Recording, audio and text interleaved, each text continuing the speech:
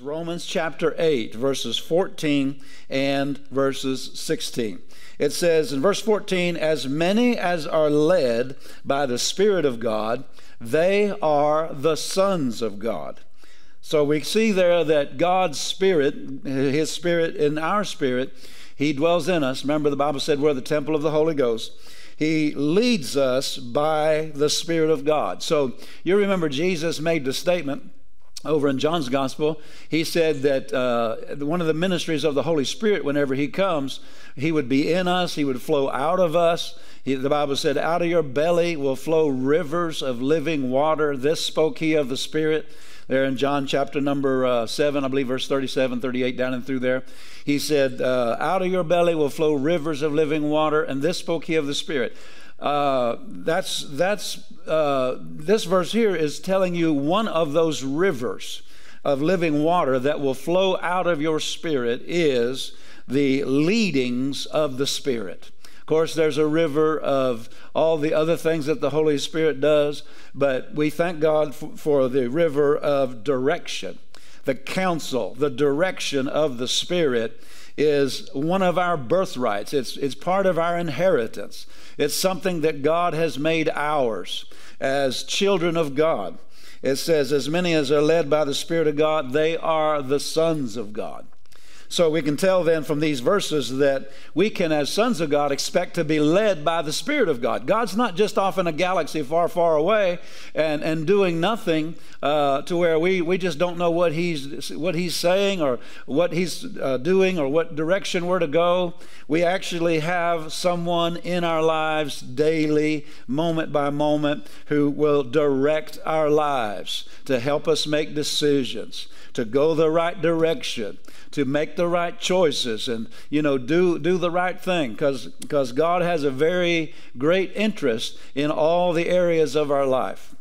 And He wants us to know exactly what to do in all these areas and how to make decisions. And so He said that He will lead us, as many as are led by the Spirit of God. So He's talking about divine guidance. Divine guidance. And that's what we're talking about with you here in this session today, and I think tomorrow as well. Following the Holy Spirit, following the guidance of the Spirit.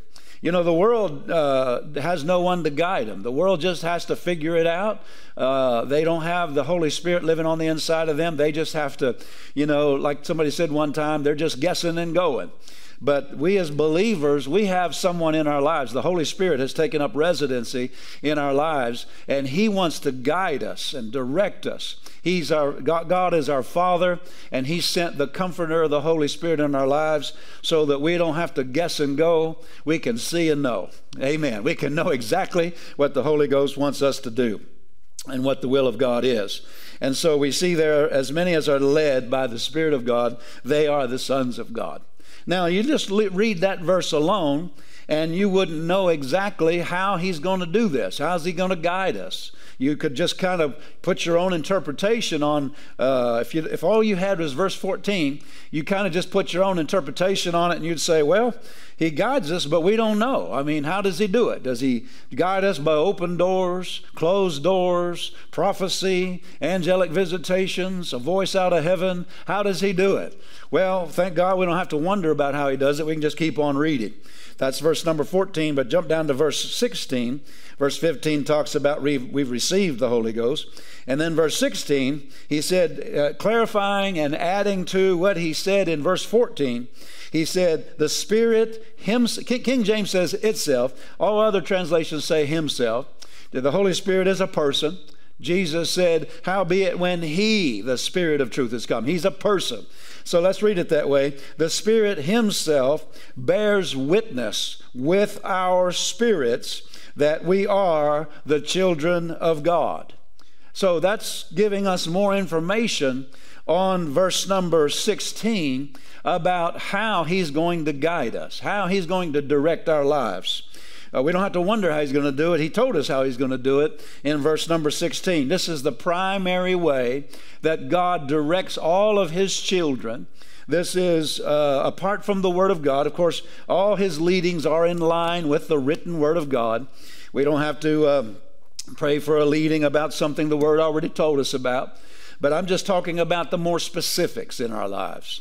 The written word of God is the general will of God for all believers, but the specifics, who do you marry? Where do you live? What job? What career? What are you supposed to do? In so many decisions of life, God is not leaving us, as orphans, so to speak, just sort of out there on our own, just, trying to do the best we can, trying to figure out life, trying to make the right decisions and so forth. No, thank God 1,000 times no. We've got somebody to help us. Amen. We got the counselor, we got the guide living right on the inside. And he said he's going to guide us, and he's going to do it, according to verse 16, by bearing witness with our spirits. Bearing witness with our spirits. Now, what's he going to bear witness with us about? He said that we are the children of God. Well, that's one of the most important things in life, that you know that you're a child of God, that you know you're born again. Isn't that right? But if he's going to let us know that we're children of God by this inner witness, which is one of the most important things that we must know, that we're children of God, then I think all the other things in life, he's going to lead and guide us in the same way. In fact, you can keep on reading here. It says he bears witness with our spirits that we are the children of God. Then it says, and if children.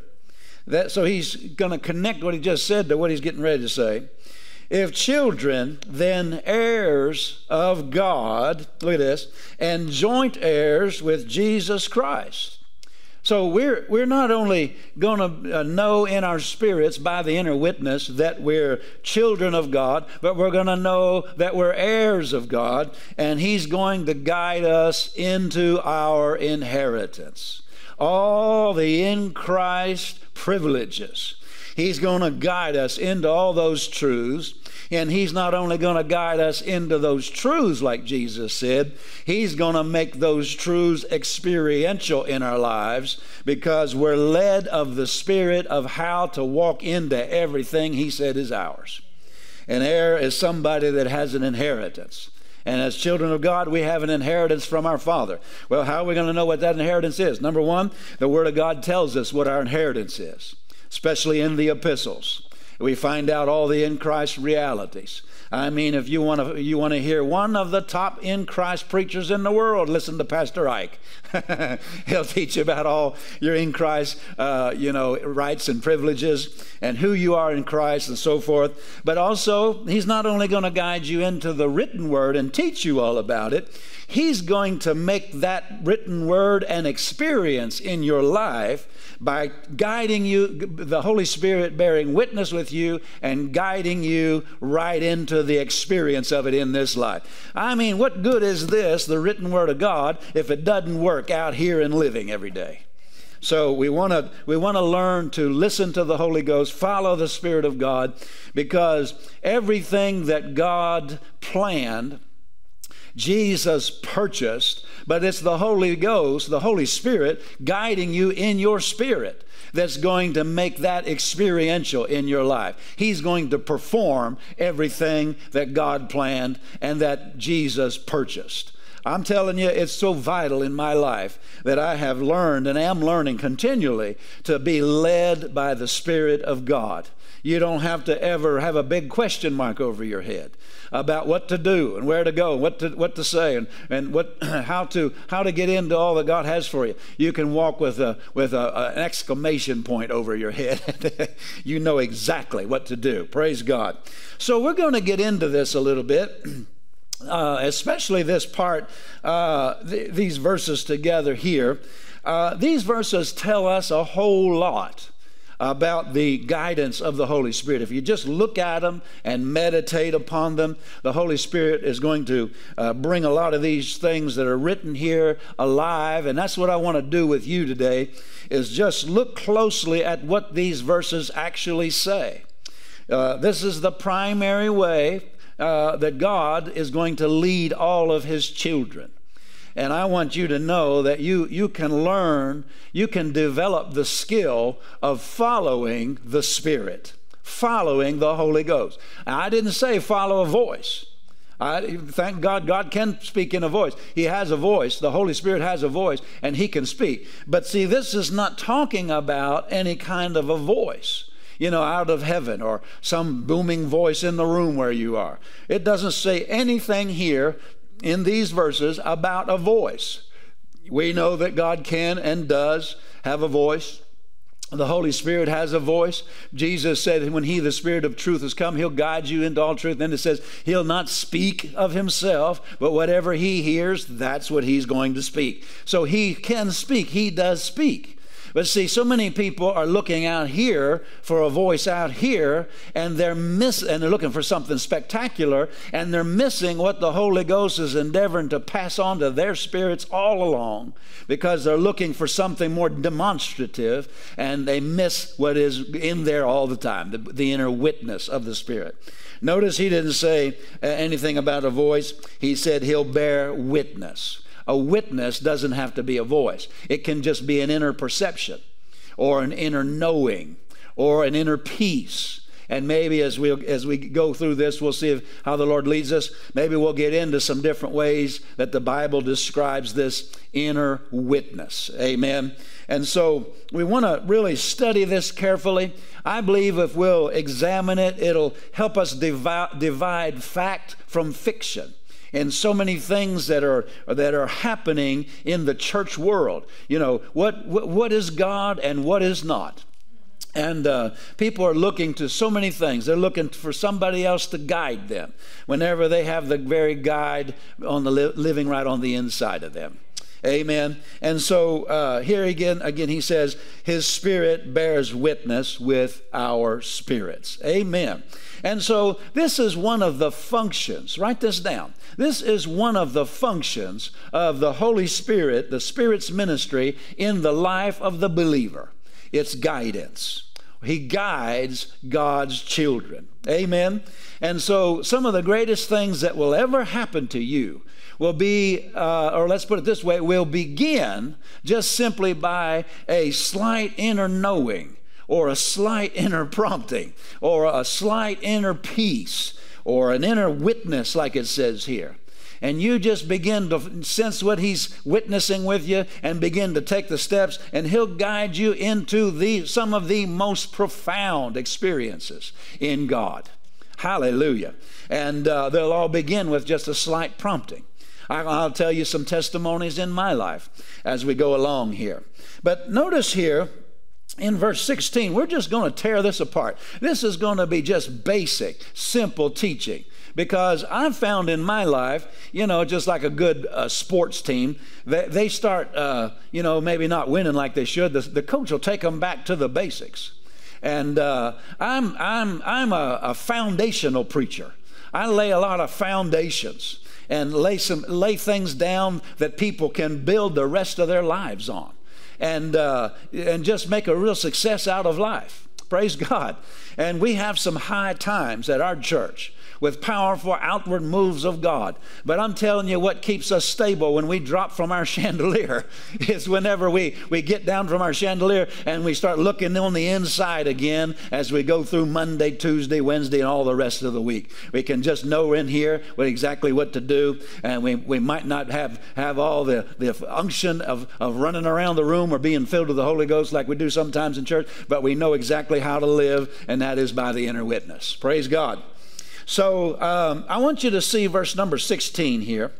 He said that He'll guide us, He'll lead us by His Spirit, in verse 14. But verse 16, it says, the Spirit, that's the Holy Spirit, Himself bears witness, notice, with our spirit, or our spirits, that we are the children of God.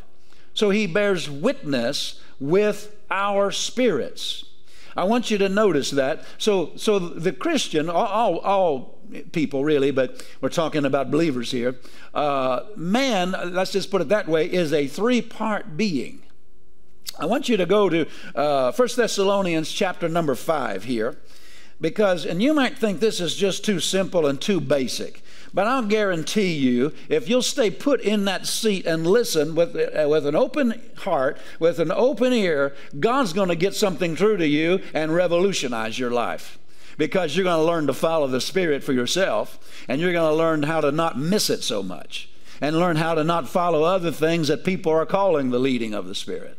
because there's so many things that people as believers, they get into, and they're following circumstances, they're following open doors, closed doors, or following somebody's prophecy, or some prophet, or what he says to do, or they're putting out fleeces, or all these other things that people do, and they're getting hoodwinked.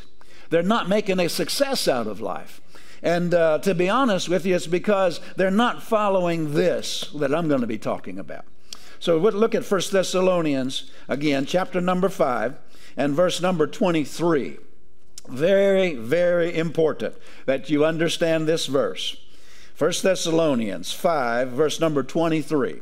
It says, "The very God of peace sanctify you wholly." That means entirely. So here he's going to give us the entire makeup of man. All right? This is your whole being. This is all that you are. Notice, and sanctify you wholly or entirely. And I pray God that your whole spirit, number one, circle spirit. Then he said, and soul, number two, circle soul, and body, number three, circle body, be preserved blameless unto the coming of our Lord Jesus Christ. So what do we see here? As many as are led by the Spirit of God, they're the sons of God. And how does God lead? He leads by, he bears witness with our what? He doesn't bear witness with our body.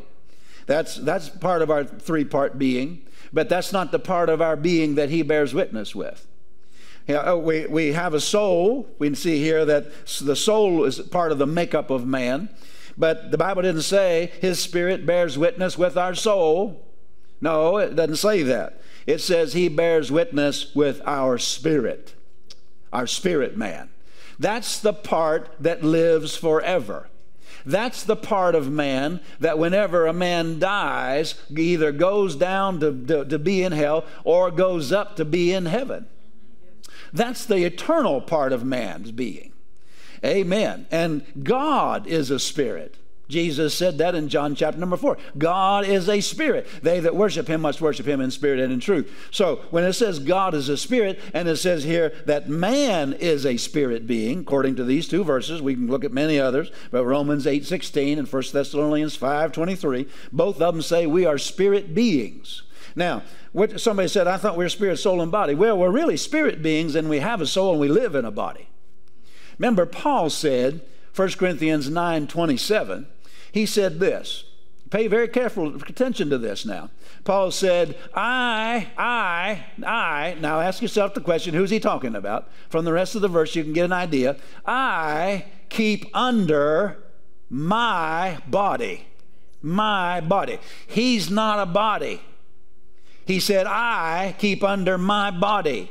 My body, is the way he said that is implying that he's not a body. The body is his possession. When you leave from the conference tonight, you might say, I got in my car and went home. Well, you're not a car then. We just know that now. If we didn't know it before, you're not a car. Amen. Because you said, I'm going to get in my car. My car means the car is something you own. It's not you. And Paul said, who's I? It's not his body. I keep under my body. My body is my possession. My body is not me. You're not a body. You have a body. It's your earth suit. You have to have one to stay here on the planet and not to go be with Christ or somewhere else if you're not saved. You have to have one to be here on the planet. Much like astronauts out in space, they have to have a spacesuit on to live out there. And for you as a spirit man to live down here on this earth, you have to have a body. The Bible says that death is simply the separation, physical death, the separation of man's spirit and his soul from his body. The Bible said as the body without the spirit is dead. That's James chapter number 2. I believe verse 26, somewhere right in through there. James, it says, well, the body without the spirit is dead. Amen.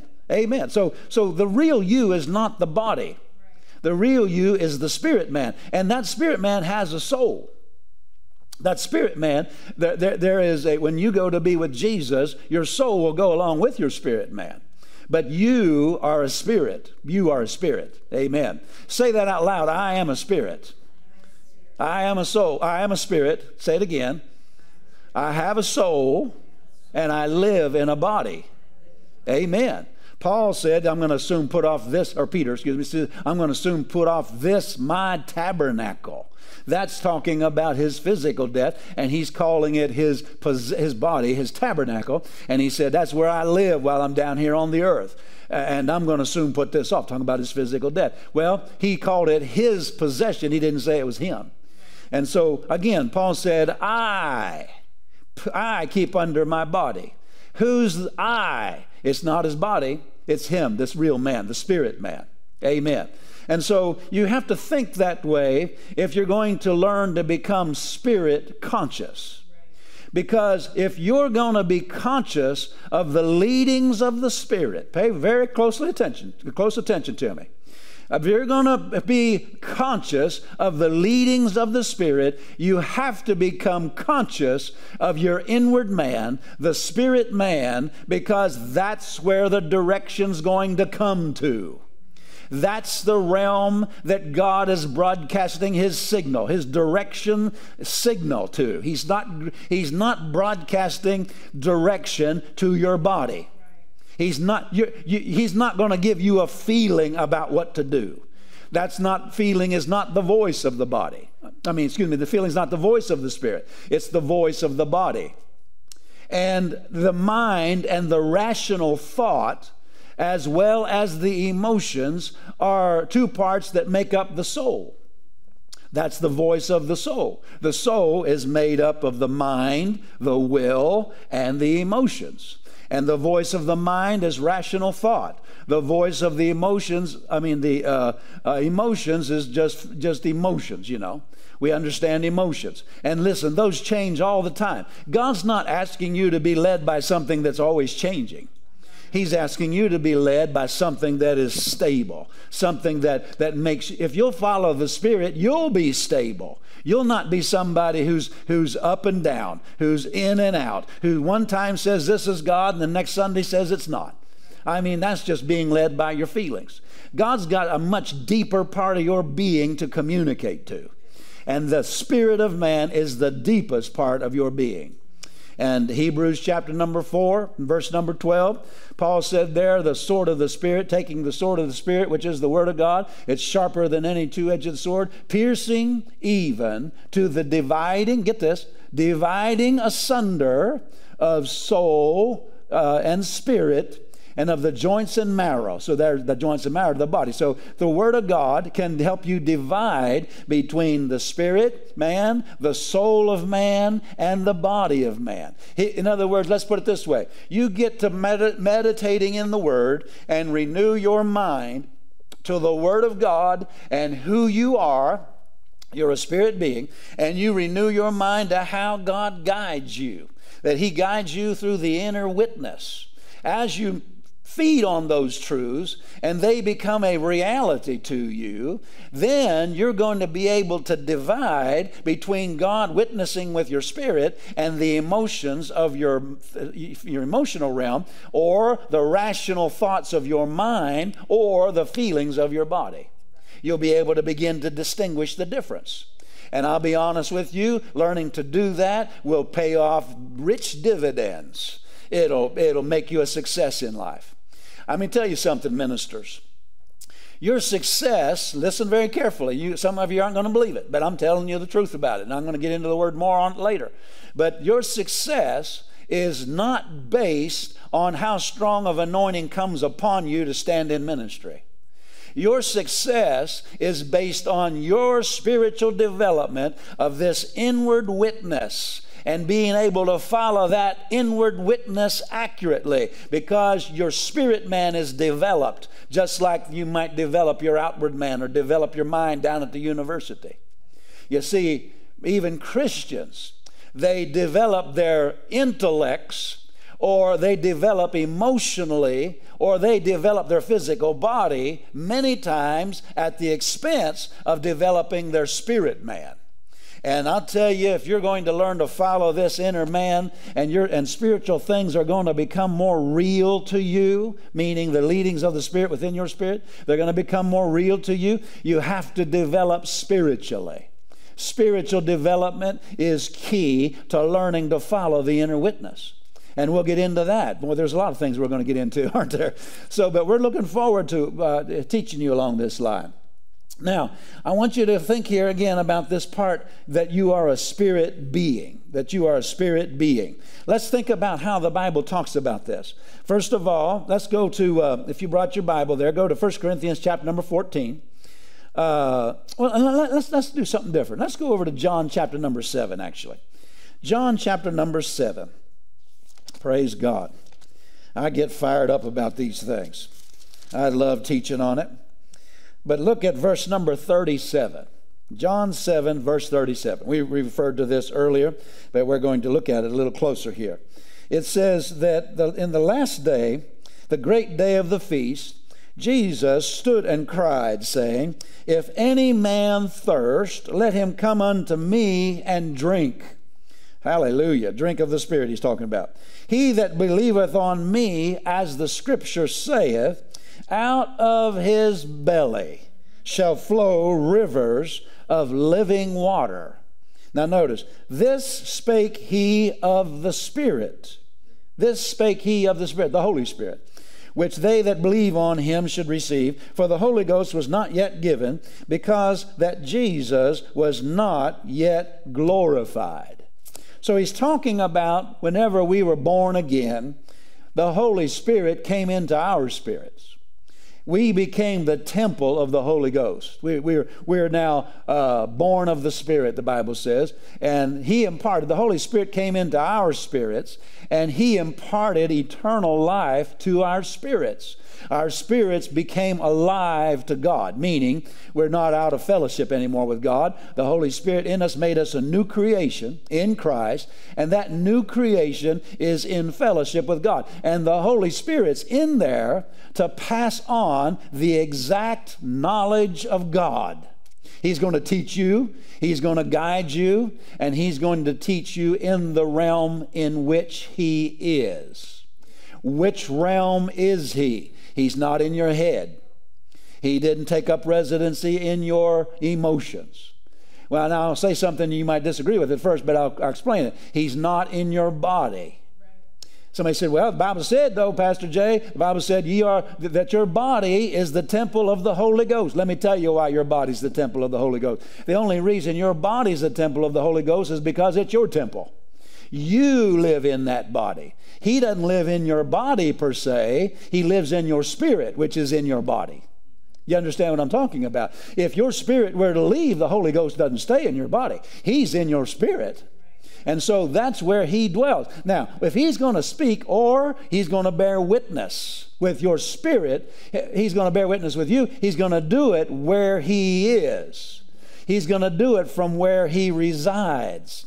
He resides in your spirit. That's why Jesus said, out of your belly will flow rivers of living water. This spoke he of the Spirit. The Holy Ghost doesn't live in your belly or your stomach per se, where your food goes. He lives in your spirit. So what he's saying is, your spirit man is not up here.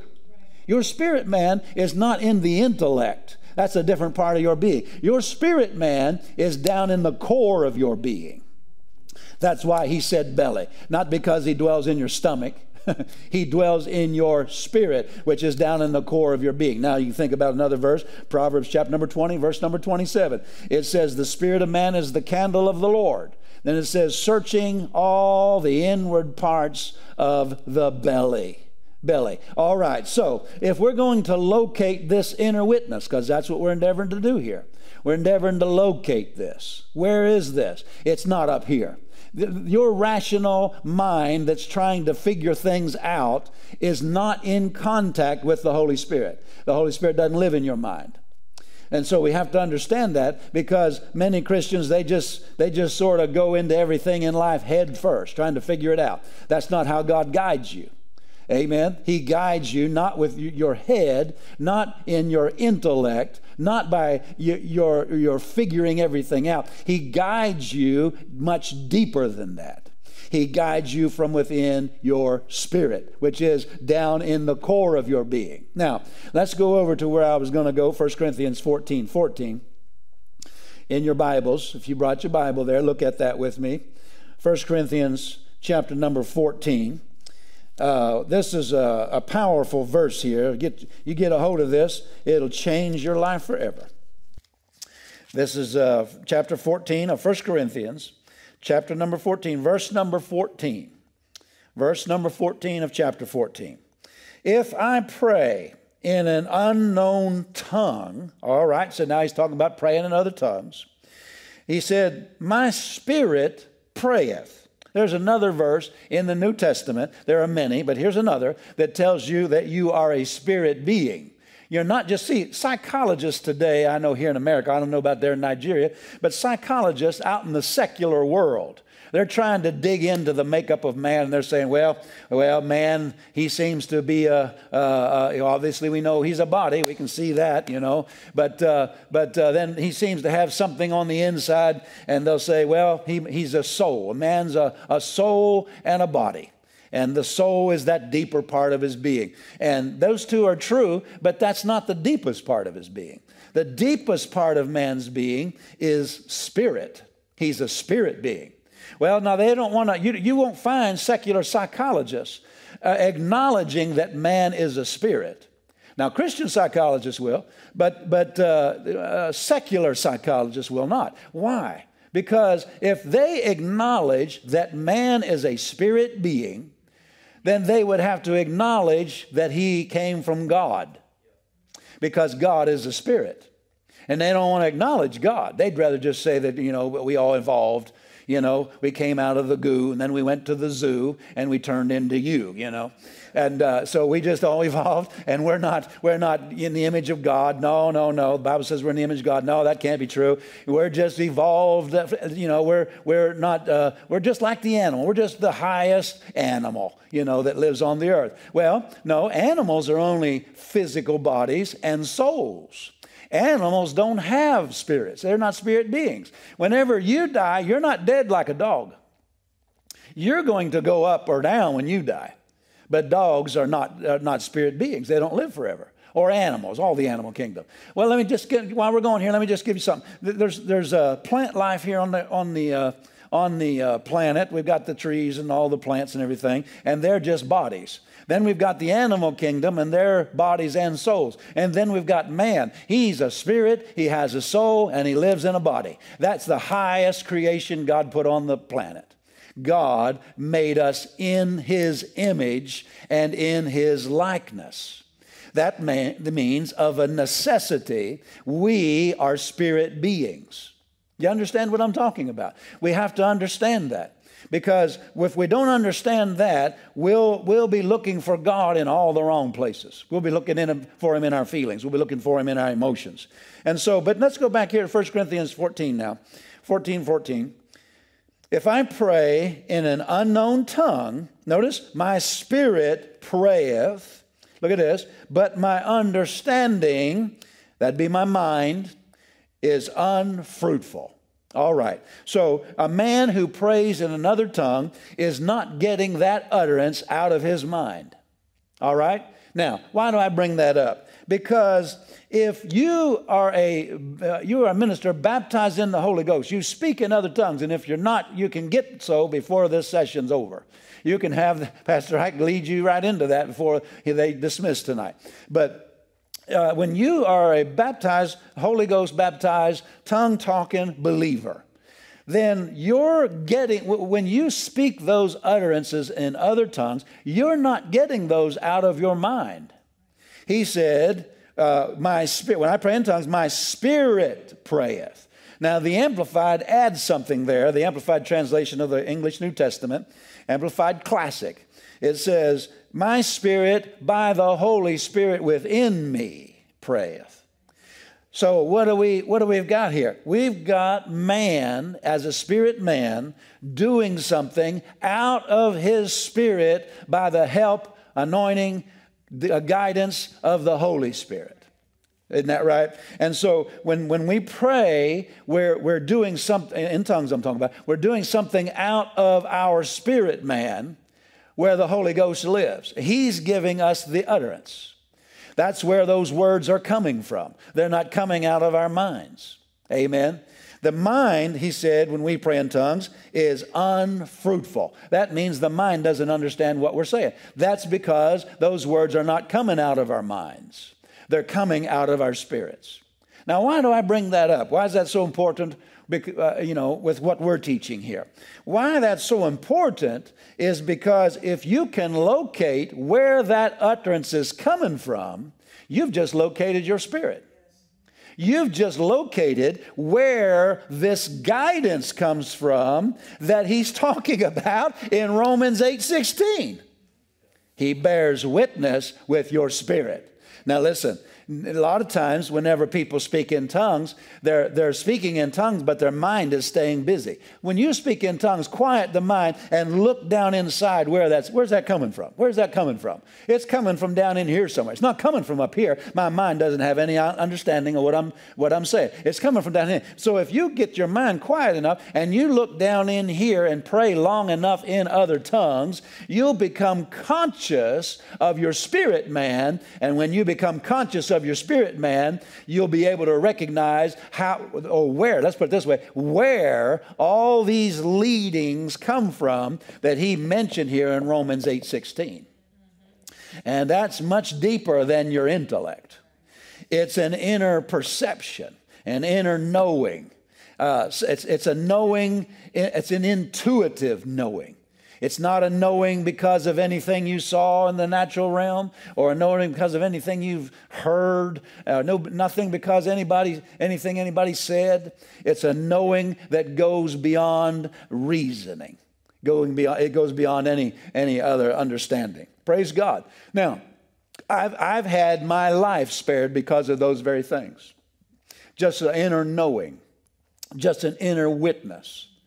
I could tell stories about others. Let me give you one that I was thinking of in preparing this. This just happened. Some of you might have heard this on the news. I think maybe a year or something like that ago. I believe it happened in the country of Lebanon. Some of you might remember the huge explosion of a fertilizer storage plant there in the country of, I believe it was Lebanon. It made worldwide news. I mean, that thing blew, it blew like a bomb. It went off and exploded. It destroyed half the city. It was an amazing thing. Well, I don't know if you heard that on the news or not, but I was thinking about that. I was looking through some old notes on some of this, and I saw some notes about something a testimony I heard about that particular incident there in Lebanon. And the testimony came from a pastor who pastors there still. And he was on Christian TV telling his testimony, and they broadcast it. I believe it went around the world on Christian TV. And his testimony was this, that he got up that morning. He's living in Lebanon. In fact, his church building was only a 2-minute drive away from that fertilizer storage plant where that fertilizer blew up. Just exploded like a bomb and leveled half the city. His church was only 2 minutes drive away from that. And he woke up that morning that explosion happened, and he was praying, and he was unsettled all morning. He was praying, talking to God, and he was just unsettled the whole time he was praying. And through that time of prayer, he could not get settled about it. He didn't know what it was about, but something was wrong. There was some sort of danger ahead. Something was getting ready to happen, and he could not understand what it was. And he was so disturbed about it, he went to the church office. They had 34 staff at the church working, a fairly good-sized church, good number of staff, and all those staff are there in that building only 2 minutes away from that fertilizer plant, and they're working like they normally do. And he went down there to the staff. He said, everybody, I don't know what's happening. I don't know what's wrong. Something's wrong. Something's dangerous. Something's getting ready to happen. I don't know what it is. He said, y'all just go home. Fine. Go out into the suburbs where you live and just go home. We're closing the offices for the day. And they all just picked up and went home, you know. It was within an hour or two of them leaving that building that I was going to say bomb. It was really fertilizer ignited and exploded and blew up half the city. They were only 2 minutes drive away from that. It would have been certain death for most all that staff. Well, what was it that let that man know that? How did he know that? He knew it intuitively. He had no news report that it was coming. Nobody knew it was coming. But he, by the Spirit, knew it was coming. Are you listening to me? I've had seasons of my life. I was looking at some notes and I was thinking about some of this. We went through a season here at the church, probably about, I didn't write the dates down, maybe 2 years ago, something like that. But maybe some of the staff could help me remember how long ago it was. They'll remember when I tell these stories. But we went through a season of thing after thing, tried dangerous situations that tried to arise here on the premises of this campus or on our private home where we live, my wife and I live, or something like that. And it just seemed like a season. You know, the Bible talks about there in Luke chapter number, there at the end of the book of Luke, a couple of times, actually at the beginning of the book of Luke also, right before Jesus went into his earthly ministry, that there was a season of attack, a season of, the Bible talks about Satan tempting him for a season. Then after it was over, he left him for a season. And it seemed like we went through one of those seasons where Satan was trying everything he could to get the people in the church, get to staff, get to us, all sorts of things that he tried. And I'll tell you a couple stories about it. And how every single time I woke up with a premonition, something's wrong. Something's getting ready to happen. Something dangerous is getting ready to happen. And I was grieved in my spirit and prayed in the Holy Ghost and prayed it out, and something major was averted. And I'll tell you at least 3 stories about it, because I think these stories are windows into some things we're talking about here. Now, not every leading, his spirit bears witness with our spirits that we are the children of God. Not every leading or every witness is a warning or a urge to pray or to pray something out because danger is ahead. There are leadings that come that give us peace about going certain directions. But then, these other kinds of leadings are leadings of the Spirit too. Now, I'm not talking about fear because you heard some news report. I'm talking about just you have no other reason to be alarmed except there's something in your spirit letting you know that there's danger ahead and we need to pray. And sometimes, thank God for praying in other tongues, because sometimes you don't have any idea of what it is you're praying about. But the Bible says when you pray in an unknown tongue, Romans 8, you pray mysteries. You pray what you don't know in your mind to pray about. But see, your spirit knows a lot that your mind doesn't know, because the Holy Ghost lives in your spirit. And He's going to pass on to your spirit the exact knowledge of God. And if you're an heir of God, any heirs of God sitting in the room there? If you're an heir of God, then you have a right to be led by the Spirit into your inheritance, which includes being led by the Spirit away from what the enemy's trying to do to steal your inheritance. Amen. Because he goes about with great wrath. He's trying to steal, kill, and destroy. But thank God we have the Holy Ghost. I'm telling you, the witness of the Spirit in your spirit and the leadings of the Spirit to pray and change something the enemy's getting ready to do that even your mind doesn't know is getting ready to happen. That's much greater. Those weapons are much greater than anything the devil has against your life to steal, kill, and destroy from your life. Hallelujah. I need to get an amen all the way from Nigeria on that one. Amen. Hallelujah. I'm telling you, greater is He that's in us than he that's in the world. But I know you want to hear the story, so I got to tell the stories. Anyway, so there was a season there with about 3 or 4 different things happened. I'm saying all within probably 6 months' time or so. I'll tell you the first one. One day one of the maintenance people here at the building, we got 3 or 4 buildings here, and one of the maintenance men went into one of the rooms one morning to get something, and the room smelled like fire, smelled like something was burning or had burnt or something like that. And they looked around to find it, and they found behind one of the freezers there had been a fire. One of the freezers had actually, you know how they got compressors and everything back there to keep things cold, how they work. But one of those freezers had burnt up and had caught fire, and the wall was charred with fire. But when they saw it, the fire was already out when they found it. But the fire department, we brought the fire department out, and they said, "It sure beats us. There's no reason in the world this whole building's not burned to the ground." Well, see, but what had happened, I had woken up the day before and had some sort of premonition. Something's bad. Something's getting ready to happen. And I started praying in the Holy Ghost and started exercising authority over things. Amen. See, that's the witness. How did I know that? How did I know that? Well, my mind knew nothing about it. I didn't know it was a fire. I didn't know it was a compressor. I didn't know it was a freezer. I didn't know all that. But see, the Holy Ghost knew it. And he had us pray. And the whole building was spared. Otherwise, we'd have had a burnt down building. Amen. Are you still out there? You see, there's a lot of things that Satan is getting ready to do in people's lives that God knows he's getting ready to try to do it, and it's not his will that it happens.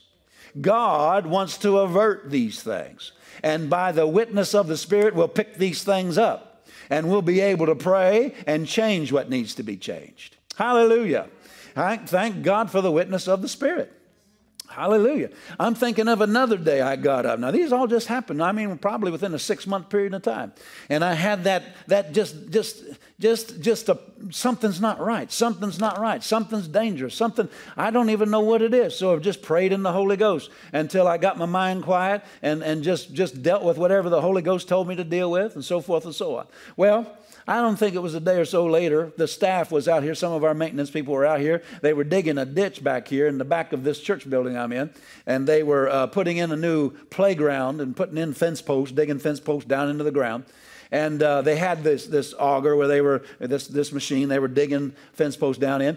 And they were digging, they were going down, they were supposed to go to, I don't know how many, 30 inches deep or so. And they were supposed to go down to that depth and then go to the next hole. And they were doing that from post hole to post hole. And they got to this one, they went down in. And when they went down in, all of a sudden, about, I don't know, a half a mile down the street, there was a huge explosion. Boom! And a transformer blew up.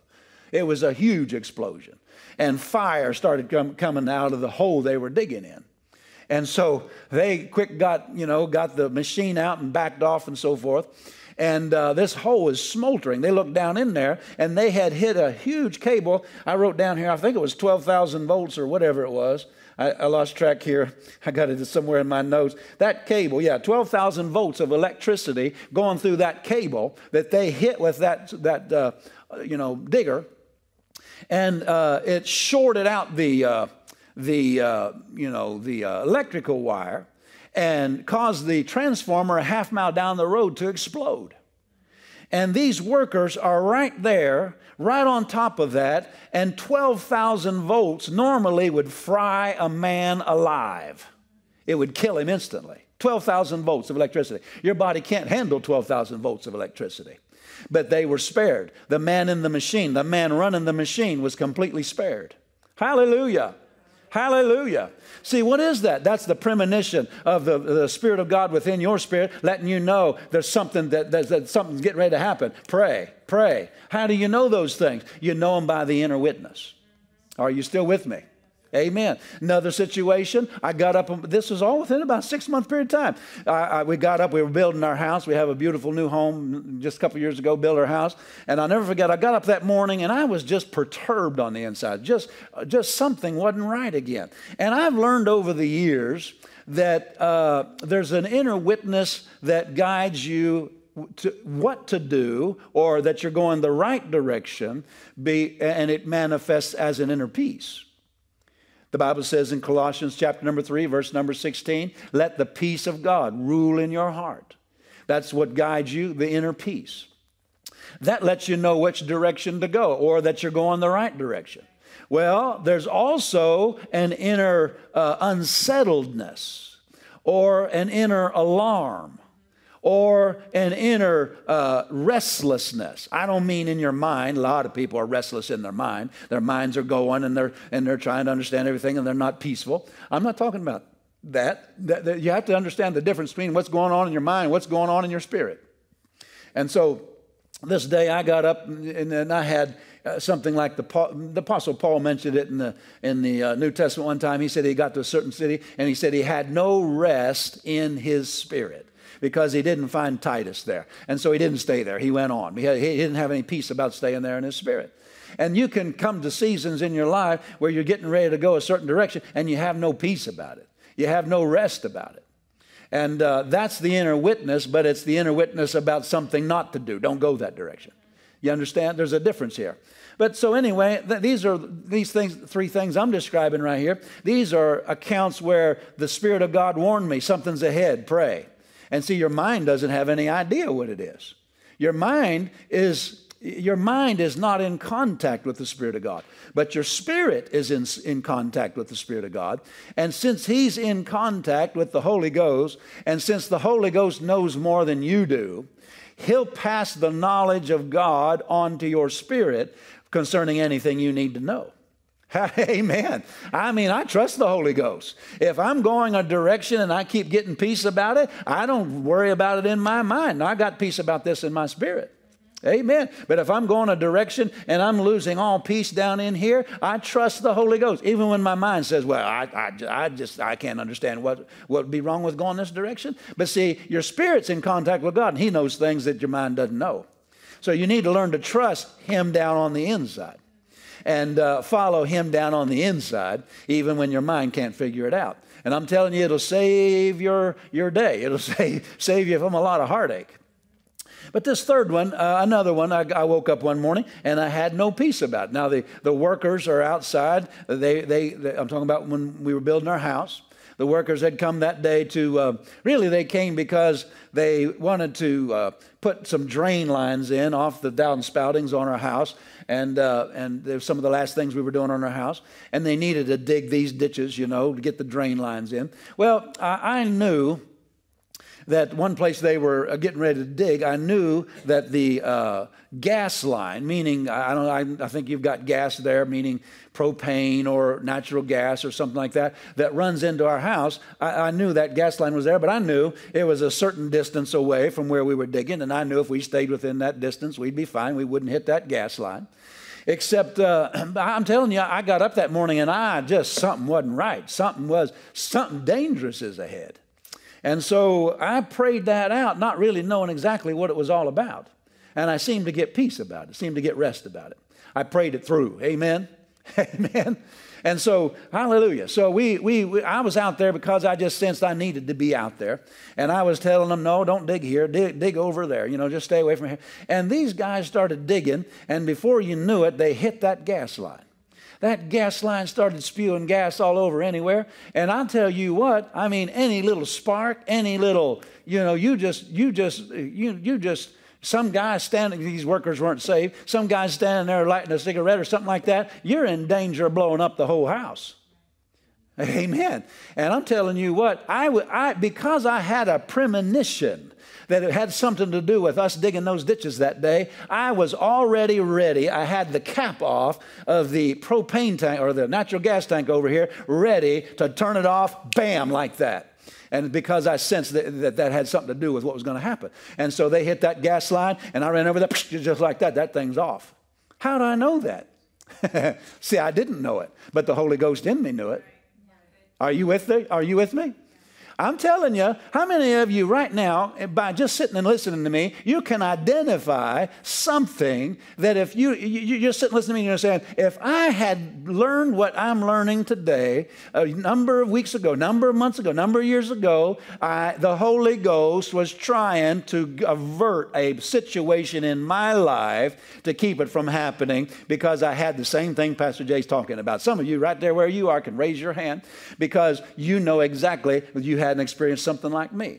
And God, by the Spirit, because you're an heir of God, amen, was guiding you by the inner witness. Amen. But maybe you didn't know to follow that. Maybe you just rationalized it away and said, well, I've done it this way many times or whatever. And no, we're learning now. Hallelujah. We're learning now to follow these inner witnesses. Follow, it's something much deeper. And how many of you can testify, just like I can testify, to situations in my life, you can testify in your life, that after something happened that you know is not the will of God, something destructive, some loss, some sort of heartache came into your life, or some wrong decision, and you ended up paying richly for it. How many of you can testify after it happened, you could say, I knew on the inside not to do that. I knew on the inside not to do that. Well, I mean, I've said that. I've had experiences like that where I've had to say that. I knew better than to do that, and here I am. I overrode it, just trying to figure it out and trying to think, rationalize what I knew down in here away, and I just went ahead and did it anyway. But if I'd have really paid attention to what's going on in my spirit, I wouldn't have done that. I wouldn't have done that. I wouldn't have made that decision. I'd have stopped. I'd have backed off. I wouldn't have gone that direction. I wouldn't have made that decision. Amen. You can testify. I'm sure some of you can testify. Because the Holy Ghost, notice he didn't say here in Romans chapter number 8, verse number 14, as many as are led by the Spirit of God, they're the sons of God, and his Spirit bears witness, verse 16, that his Spirit bears witness with our spirit that we are the children of God. Notice it didn't say you have to pray for him to bear witness. And you might say, well, Pastor Jay, you prayed. No. I prayed because I already had the witness. You don't get the witness because you prayed. You get the witness because he's in there on the job. Now, you might become more sensitive to the witness because you spend time in prayer. But the Holy Ghost doesn't show up to bear witness because you're praying. He's in there all the time. He goes with you all the time. And listen to me, he's on the job 24/7. He's in there. He's bearing witness with your spirit. He knows the mind of God. He knows what the plan of God is for your life. He knows what the enemy's trying to do. And he's in there, he's on the job, and he's bearing witness. Well, why don't I know it? Because you spend more time in the physical realm, you're more conscious of the natural realm, and you're more conscious of the thoughts of your mind, and you spend more time in the rational, intellectual realm, or maybe even the emotional realm, than you do in the spirit realm. Amen. Because when we pray in tongues and do things spiritual, praising and worshiping God, things like that, we become more sensitive to him. But he doesn't show up because we pray. He doesn't come on the job and bear witness because he's in there bearing witness all the time. He's on the job 24/7. He's there. Praise God. You don't have to pray that he does that. Amen. A lot of things people are praying about what to do. If they just look on the inside, they already know what to do. They maybe don't want that to be the will of God. They might not want that to be the direction they choose to go, but they know on the inside. I do a lot of things that wasn't necessarily my plan, but I know on the inside this is the direction I got to go. This is the way God wants me to go. Hallelujah. Hallelujah. And I'm telling you, that's the better way to live because he knows what's best. He's got your best interest at heart. Can you say amen? Hallelujah. All right. So, why is it important that we develop spirit consciousness? Can you see what we're talking about now? Why is this spirit consciousness important? Why, in other words, is it important that we begin to locate and identify this inner witness? Well, look over here in Romans again. It says, this is the part of our being that he bears witness with us about. According to these verses, he guides us through our spirits. Amen. And because he guides us, that's where he guides us. It's extremely important that we are conscious of that part of our being. You know, most Christians, if they ever do find out that they are three parts being, spirit, soul, and body, I'm telling you, I've listened to people talking about this for decades now, and I know what I'm talking about. Most people, if they talk about this fact that we're three-part beings, they will say it this way every single time. We are body, soul, and spirit. If you listen carefully, when people say these things and talk about these things, they'll say we're body, soul, and spirit. I just heard a minister the other day say it on YouTube. We are body, soul, and spirit. And I thought, well, he's partly right, but mostly wrong. You say, well, isn't that what 1 Thessalonians 5:23 said, Pastor Jay? No, 1,000 times no. It didn't say we're body, soul, and spirit. It said we're spirit, soul, and body. Well, Pastor, that's the same thing. You just reversed the order. Exactly. That's the point I'm getting to. That most people reverse the order that the Bible puts it in. The Bible said we're spirit, we're soul, we have a soul, and we live in a body. Now, people reverse it because they're more conscious of the body than they are the spirit. You, as a spiritual being, are to develop in spiritual realities. They should be just as real to you as natural realities. Amen. In other words, this inner witness is to be something that's very real to you, to where you talk about this more than you talk about what you see. Amen. Now, another reason, in fact, let's go over to Ephesians here, Ephesians chapter number 2, and look at something. You might think this is splitting theological hairs, but that's just because your mind's not renewed with the Word of God yet. Amen. This is very, very important, that this part of your being become the part you're most conscious of. And because this is the part of your being, the spirit being of the new creation, the new born-again believer, is the most dominant part of his being. This is the part of your being that is to rule you. This is the part of your being that is to be how you make all your decisions. It's to be what you the part of your being that you look to for counsel. In fact, to be honest with you, if you'll learn to look on the inside, you won't need to go to other people and ask them, what should I do? Or you won't need to get somebody to prophesy to you. If I go to prophet so-and-so's meetings, he'll prophesy to me and I'll know what to do. Well, if you look on the inside, you'll know exactly what to do. You'll have the counselor lives right on the inside of you. Someone said, yeah, but in the Old Testament, they went to the prophet. Yeah, that's Old Testament. Those are spiritually dead people. They're not alive to God. They didn't all have the Holy Ghost. The prophet, priest, and king had the Holy Ghost. And the prophet had revelation gifts. And he knew the mind of God in certain things and the direction that the nation was supposed to go and so forth and so on.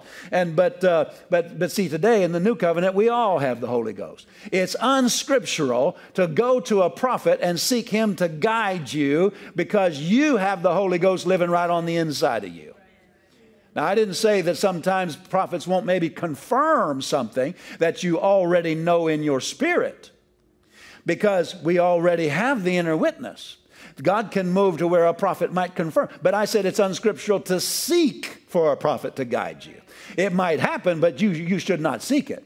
In fact, if it happens and somebody prophesied and said, this is what you're to do. You're to do this, you're to do that, you're to go this direction in ministry, you're supposed to marry this person, whatever. If it doesn't bear witness with your spirit and that you know in your spirit that it's the will of God and you have peace about that in your spirit, you need to run from that prophecy and that prophet. Amen. I'm telling you the truth about it. God, listen to me. Listen very carefully to me. You should not depend on the development of somebody else's spirit for your own spiritual guidance. You depend on the development of your own spirit. You're in contact with God. You can seek God and find out and look down in your spirit and find out what to do. Amen. And then if you're settled about it in your own spirit, you can have faith for it. Because there's more to faith than just hearing the word. Now let's look over here in this is in Romans chapter number 10, verses 9 and 10. I said to go to Ephesians, didn't I? Okay, let's go to Ephesians before we go to Romans. Before we go to Romans, look here to Ephesians. It says in verse 1 of Ephesians chapter number 2, he said, you hath he quickened who used to be, dead in trespasses and sins. I'm not spiritually dead anymore. He's not talking about physical death here. He's talking about spiritual death. You hath he made alive. Quickened means made alive. Who were spiritually dead in trespasses and sins. Wherein in time past, you walked according to the course of this world. This is not now, this is in time past. You used to walk this way according to the course of this world, according to the prince of the power of the air, the spirit that now worketh in the children of disobedience, among whom also we all had, past tense, our conversation or our lifestyle, in time past, in the lust of our flesh. Look at that. Number one, the lust of our flesh. The lust of our flesh. That's number one. And of the mind. Number two. And we're by nature the children of wrath, even as others. That's our spiritual fallen nature of spiritual death. That's our spirit man that used to be spiritually dead. So notice he's listing the three parts of man's being in the state of spiritual death, and he lists them exactly opposite of how he listed them in 1 Thessalonians 5:23 when he said we're spirit, soul, and body.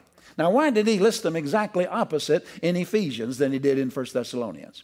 Because in Ephesians, he's talking about a man who's spiritually dead. And a man who's spiritually dead, his flesh is the most dominant. And his mind is second, and his spiritual nature his fallen nature is third. His spirit man's third. But when your man's born again, the spirit man's to become dominant. Amen. And that's the part of your being that you're supposed to listen the most to. Not your flesh, not guidance through your flesh, not what you feel, not what you got figured out in your mind, not what your emotions, what you got emotional about. Amen. Young people get emotional about what they call falling in love and think that because they're emotional that God's guiding them. Nothing could be further from the truth. You can get emotional after some of your own feelings, after your own plans. Amen. See, people are messed up in these things. That's why their lives fall into all sorts of trouble and heartache. Amen. So go over now. I was going to go to Romans now.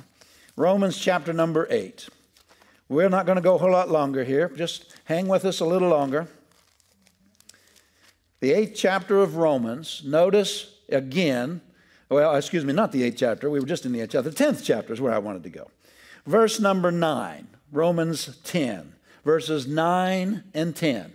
He said here, if thou shalt confess with thy mouth the Lord Jesus, and shalt believe in thine heart that God hath raised him from the dead, thou shalt be saved. So he's talking about how we got saved. Now look at verse number 10. He said, for with the heart, circle that, the heart man believeth unto righteousness, and with the mouth confession is made unto salvation. All right. So this is how we got born again. We believed in our hearts and we confessed with our mouths. And he said that's how we got saved. We did that unto salvation. Now I want you to see here that it's with the heart that man believes. Do you see that? With the heart man believes. Now somebody say, what is the heart? What is the heart? Well, the Bible, and I could go through a lot of scriptures. I don't have time to right now. We're coming to the close of this session. But the Bible mentions the heart of man over and over again. And it is another word for the spirit of man. Another word for the spirit of man. And so with the spirit of man, man believes. Can you see that? Faith, the God kind of faith, is of the spirit of a man. In other words, you don't have to have it all figured out how it's going to happen to believe it. You can believe what you do not see. Now, because of that, it's extremely important that you become more conscious of this dimension of your being, because these things affect one another. Where you believe is also where you get guidance. You following me? The part of your being that God guides is also the part of your being that you believe with.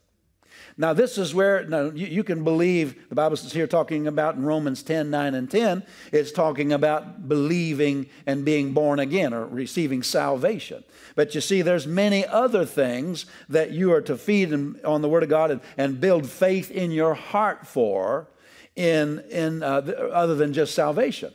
Divine healing and so many things, divine prosperity, all the blessings of God, the will of God for your life. How are you going to believe for all that? Well, you're going to find out what the Word of God says and believe the Word of God. But look at 1 Timothy chapter number 1 here now. 1 Timothy chapter number 1. If you've stayed with me here, you're going to get something. I'm going to wrap this up by saying this. I believe if Pastor Ike's still going to go the same direction he's going to go, what I'm sharing will lead into this, what he's going to share here. So notice 1 Timothy, chapter number 1. This is verse number 19. 1 Timothy 1:19. This is the King James. Holding faith, in other words, hold fast to faith, and a good conscience. which some, having put away concerning faith, in other words, they've put aside a good conscience concerning their faith life, have made shipwreck. All right? Now, we have to understand what this verse is saying here. He's talking about holding fast to faith and a good conscience. All right? So, faith and a good conscience. Say that out loud. Faith and a good conscience.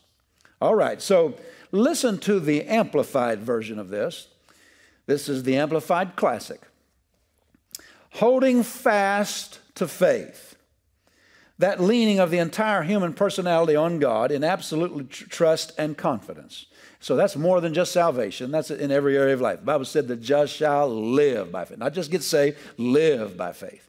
And so we live this way, trusting God, believing His word, taking Him at His word. So he said, hold fast to your faith and have a good, clear conscience. A good, clear conscience. The Amplified goes on to say, by rejecting and thrusting from them their conscience. In other words, they're dismissing what their conscience is trying to communicate to them. By rejecting and thrusting from them their conscience, some individuals have made shipwreck of their faith. All right. What is the conscience? You got to, in order to rightly understand, rightly divide the Word of God, you got to know what the conscience is. You know, the Bible mentions the conscience over and over again, especially the New Testament. What is the conscience? The conscience is the voice of your human spirit.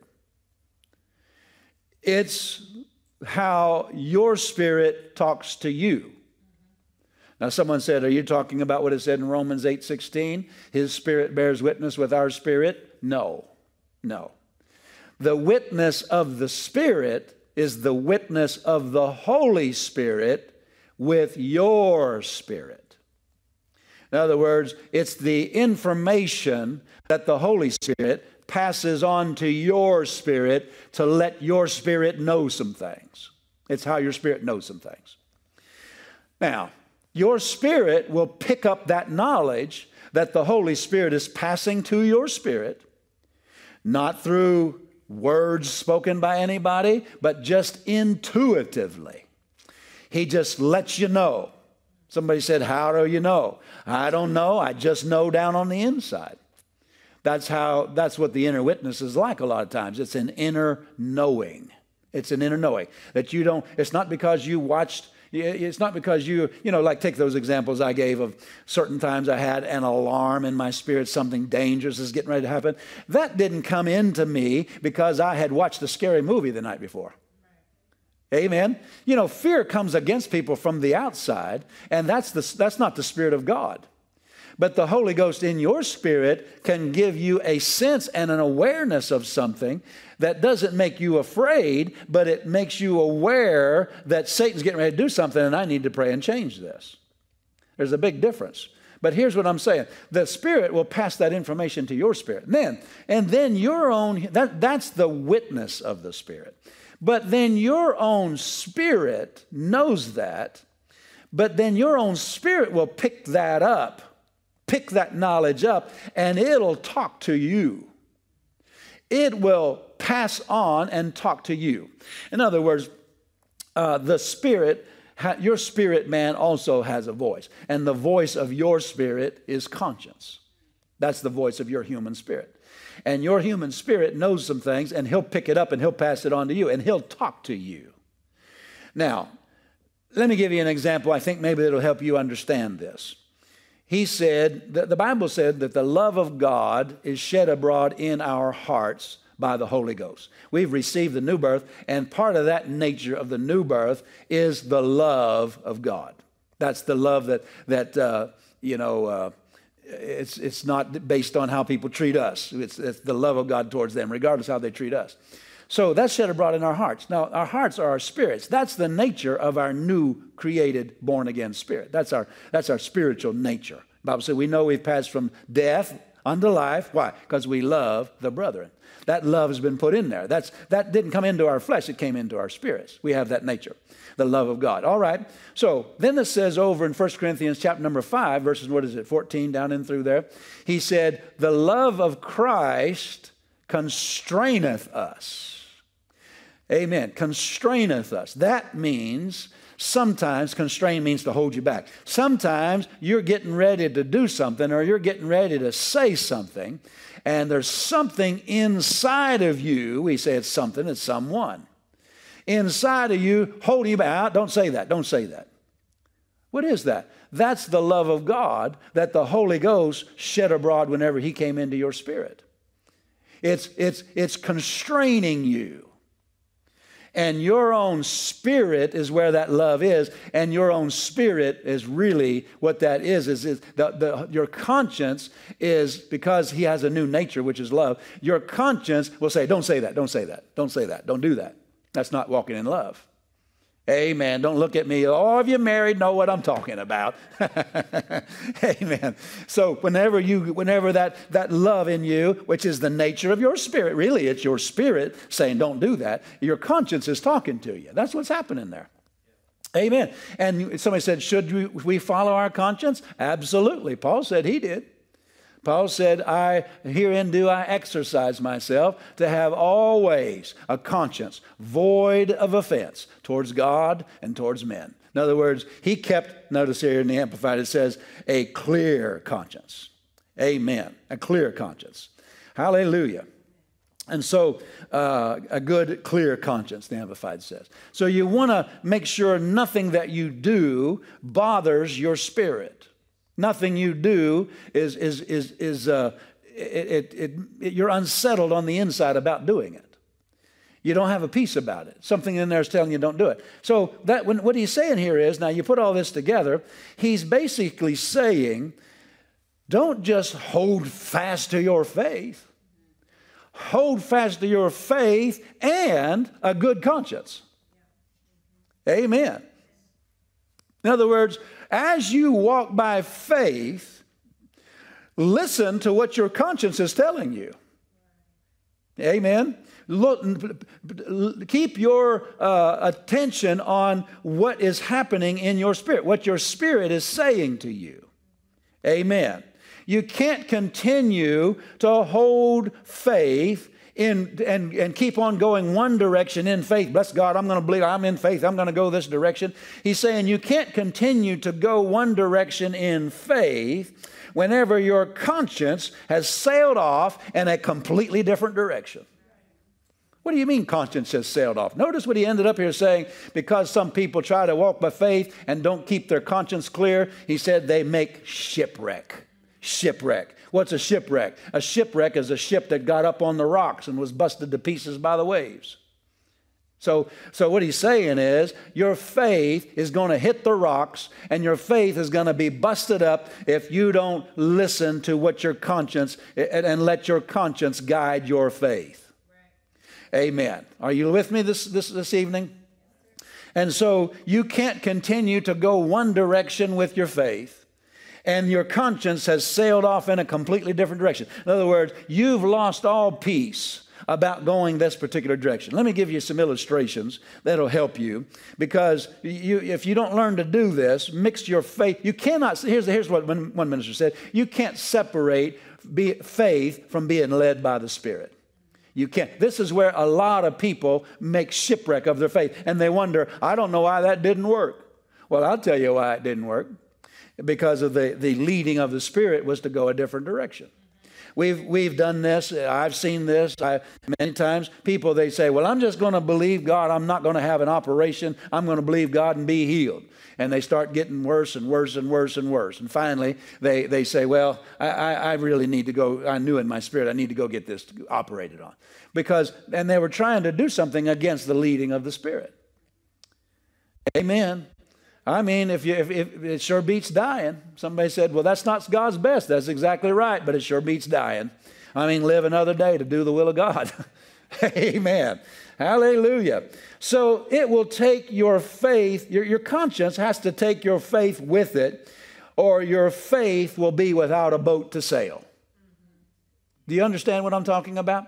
Your faith will be without a boat to sail. Therefore, without a boat to sail, your faith is going to sink. Because your spirit knows some things your faith doesn't know. Your spirit knows some things.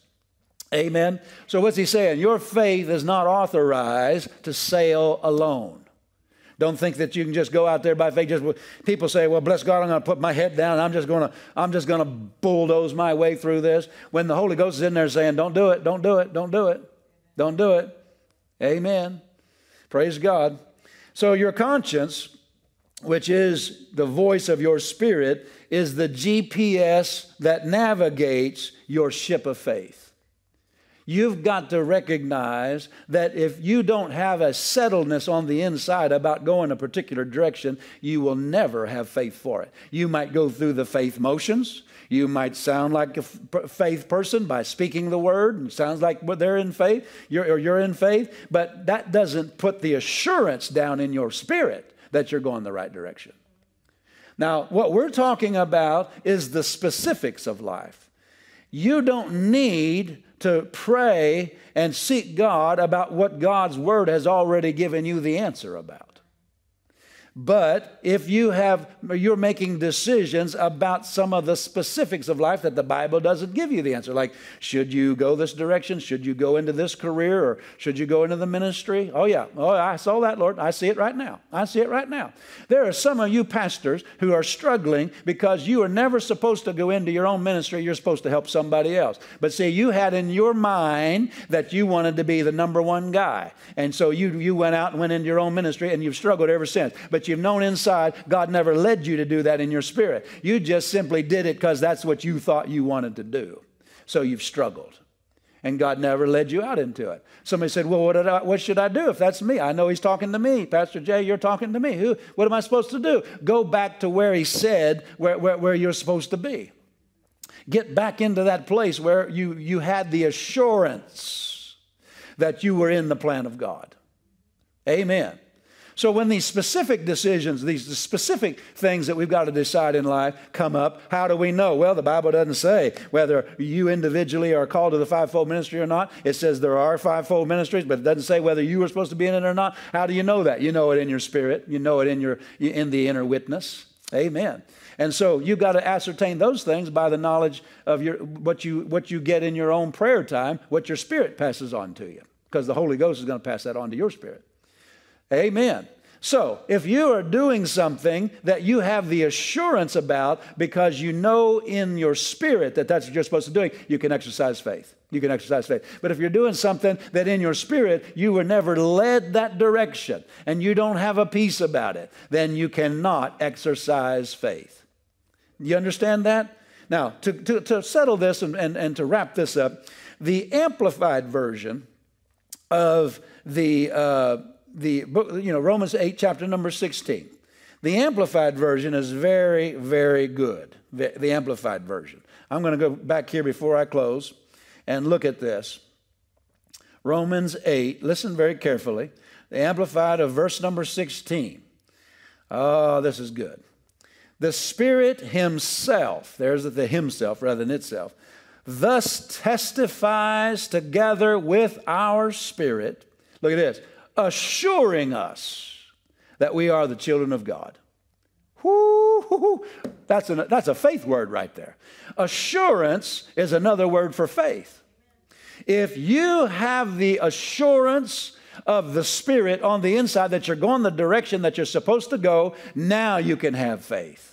But you can't have faith just because you just decided, well, I want to be in the fivefold ministry. I want to be the number one man. I want to have my own church. Well, what if God didn't lead? What if God didn't direct you that direction? You will not do anything you're doing with assurance, and your faith won't work. You're going to end up on the rocks, so to speak.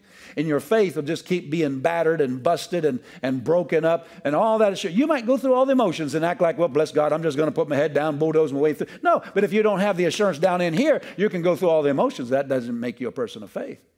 What makes it a faith is you've got the assurance down in here. You know you heard from God. You know He witnessed with you about what to do.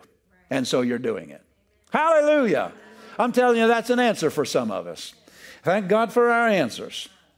I said, thank God for our answers. And so let's not be, people that sink because we're just doing our own thing, figuring it out with our mind, and so forth and so on. So faith is not authorized to sail alone. You need to remember that. Don't launch out on your ship of faith. Don't launch out without guidance. Praise God.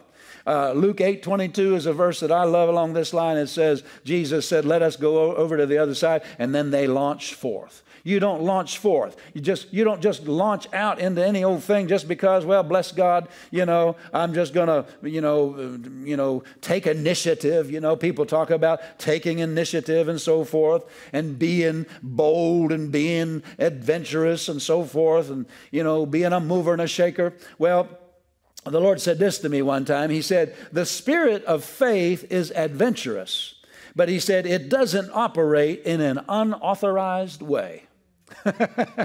You need to hear that. The spirit of faith, which is the get up and let's take the land, which let's go into the land and possess it. It's an adventurous spirit. It's a take initiative spirit. That's the spirit of faith. But it doesn't operate in an unauthorized way.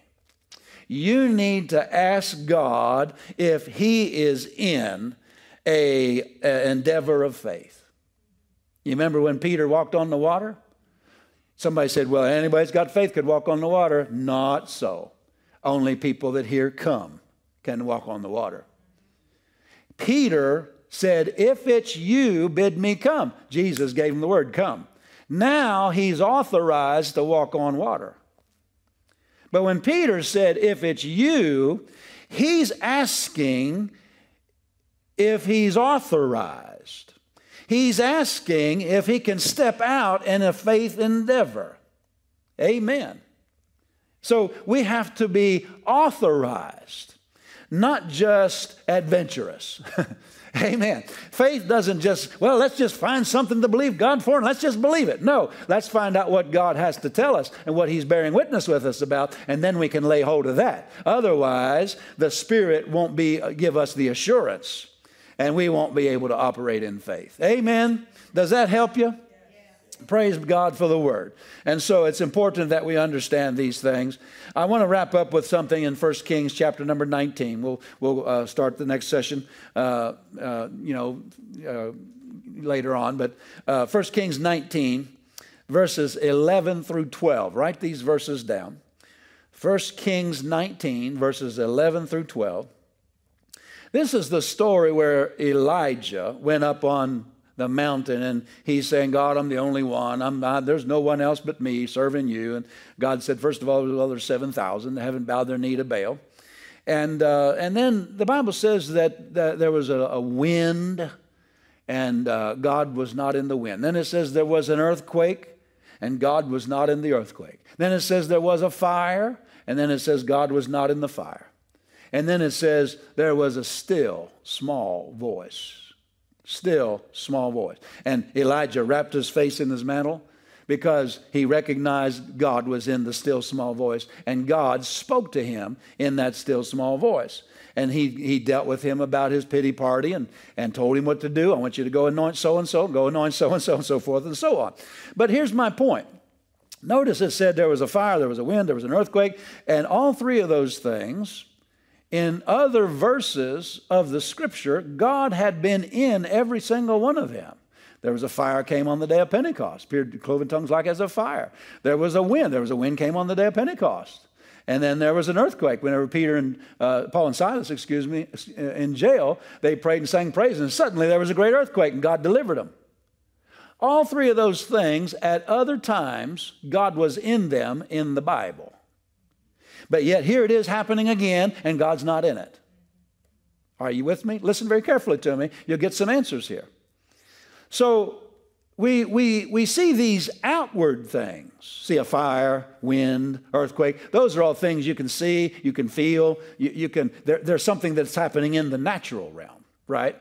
And so they are manifestations that come out of the Spirit, if God's in it, come out of the Spirit, and they manifest in the natural realm. You can see it, feel it, hear it. Your five physical senses can pick up on it.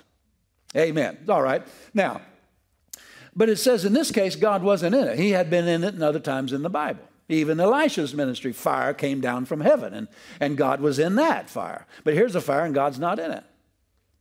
What am I trying to say? Well, I think you're already getting what I'm trying to say. Is that some of these outward manifestations, the devil can duplicate. You hear me very carefully? Why would God guide us with something that the devil can duplicate? Why would that be the primary way God guides us? It's not the primary way God guides us, and that's the exact reason why. Is because Satan will also try to manifest in the natural realm and try to deceive and mislead us. But he can't mislead with the inner witness. Why? Because first of all, he's not in there. Amen. He's not in me. Amen. He's not in you if you're born again. And so he can't duplicate the inner witness. But see, the inner witness is a safe guide. All these other things, these supernatural things, fire, you mentioned here fire, wind, and earthquake. All these other things can be one way God moves. And we see in the Bible that he has. And he might move that way again. Praise God. If it's God, we receive it, don't we? But my point is this. If those things are happening and you don't have the inner witness trumps everything. Did you hear me? The inner witness is primary before all those other things. In other words, if all those other things are happening and it doesn't bear witness with your spirit, throw it away. Don't follow it. Don't make it your guide. Don't let it be what you follow to get guidance in life. Amen. Amen. Now, let me say this.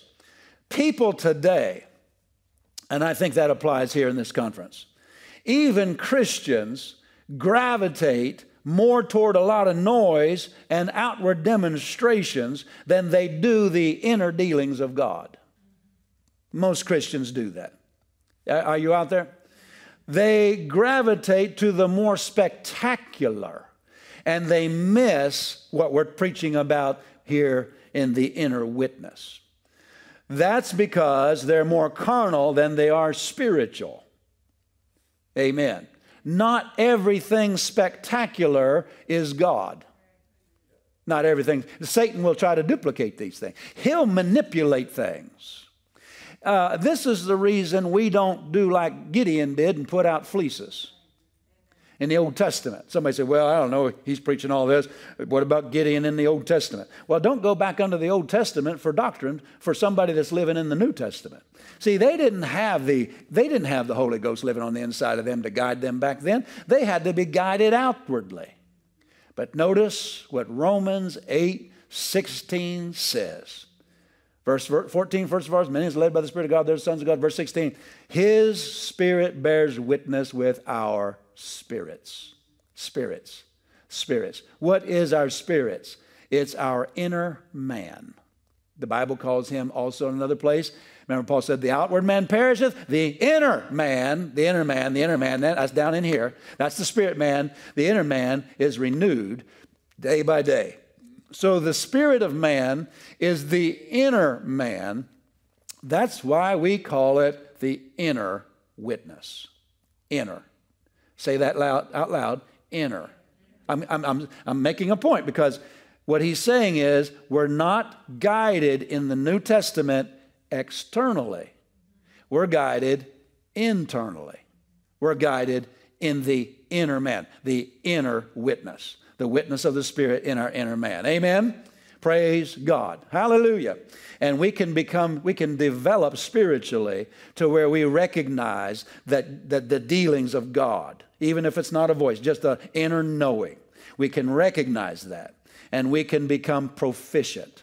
Our spirit man can develop. Just like we can develop our minds, we can develop our bodies, we can develop our spirit, and we can develop in sensitivity to this inner witness. And we can, listen, the potential's in all of us right now to never miss it again. Never make a wrong decision again. Hallelujah. Let's go for it. I'm not there yet, but I'm on my way. I'm making a whole lot less wrong decisions today than I have in years gone by. Praise God. And I'm telling you, life is becoming smooth. Not a lot of trauma and drama and heartache and upheaval. And the devil got in here and the devil got in there. How does the devil get in? He gets in because he can only contact us in our flesh or through our minds. And if we're following our flesh or our minds, we're in his realm. He can contact us, so he can get to us, and he can do a lot of stuff. But if we're following down here, it closes all those doors, and he can't get to our lives. And the Spirit of God will guide us right out of his traps, right into all the blessings of God, right into all our inheritance, right so that our life looks like God intended it look like. Glory be to God. Hallelujah. If you're not shouting there in Nigeria, we're going to shout here. We got some people here in the auditorium. So praise be to God. Praise be to God. Stand up with me right there where you are. Let's praise him. Praise God for the word.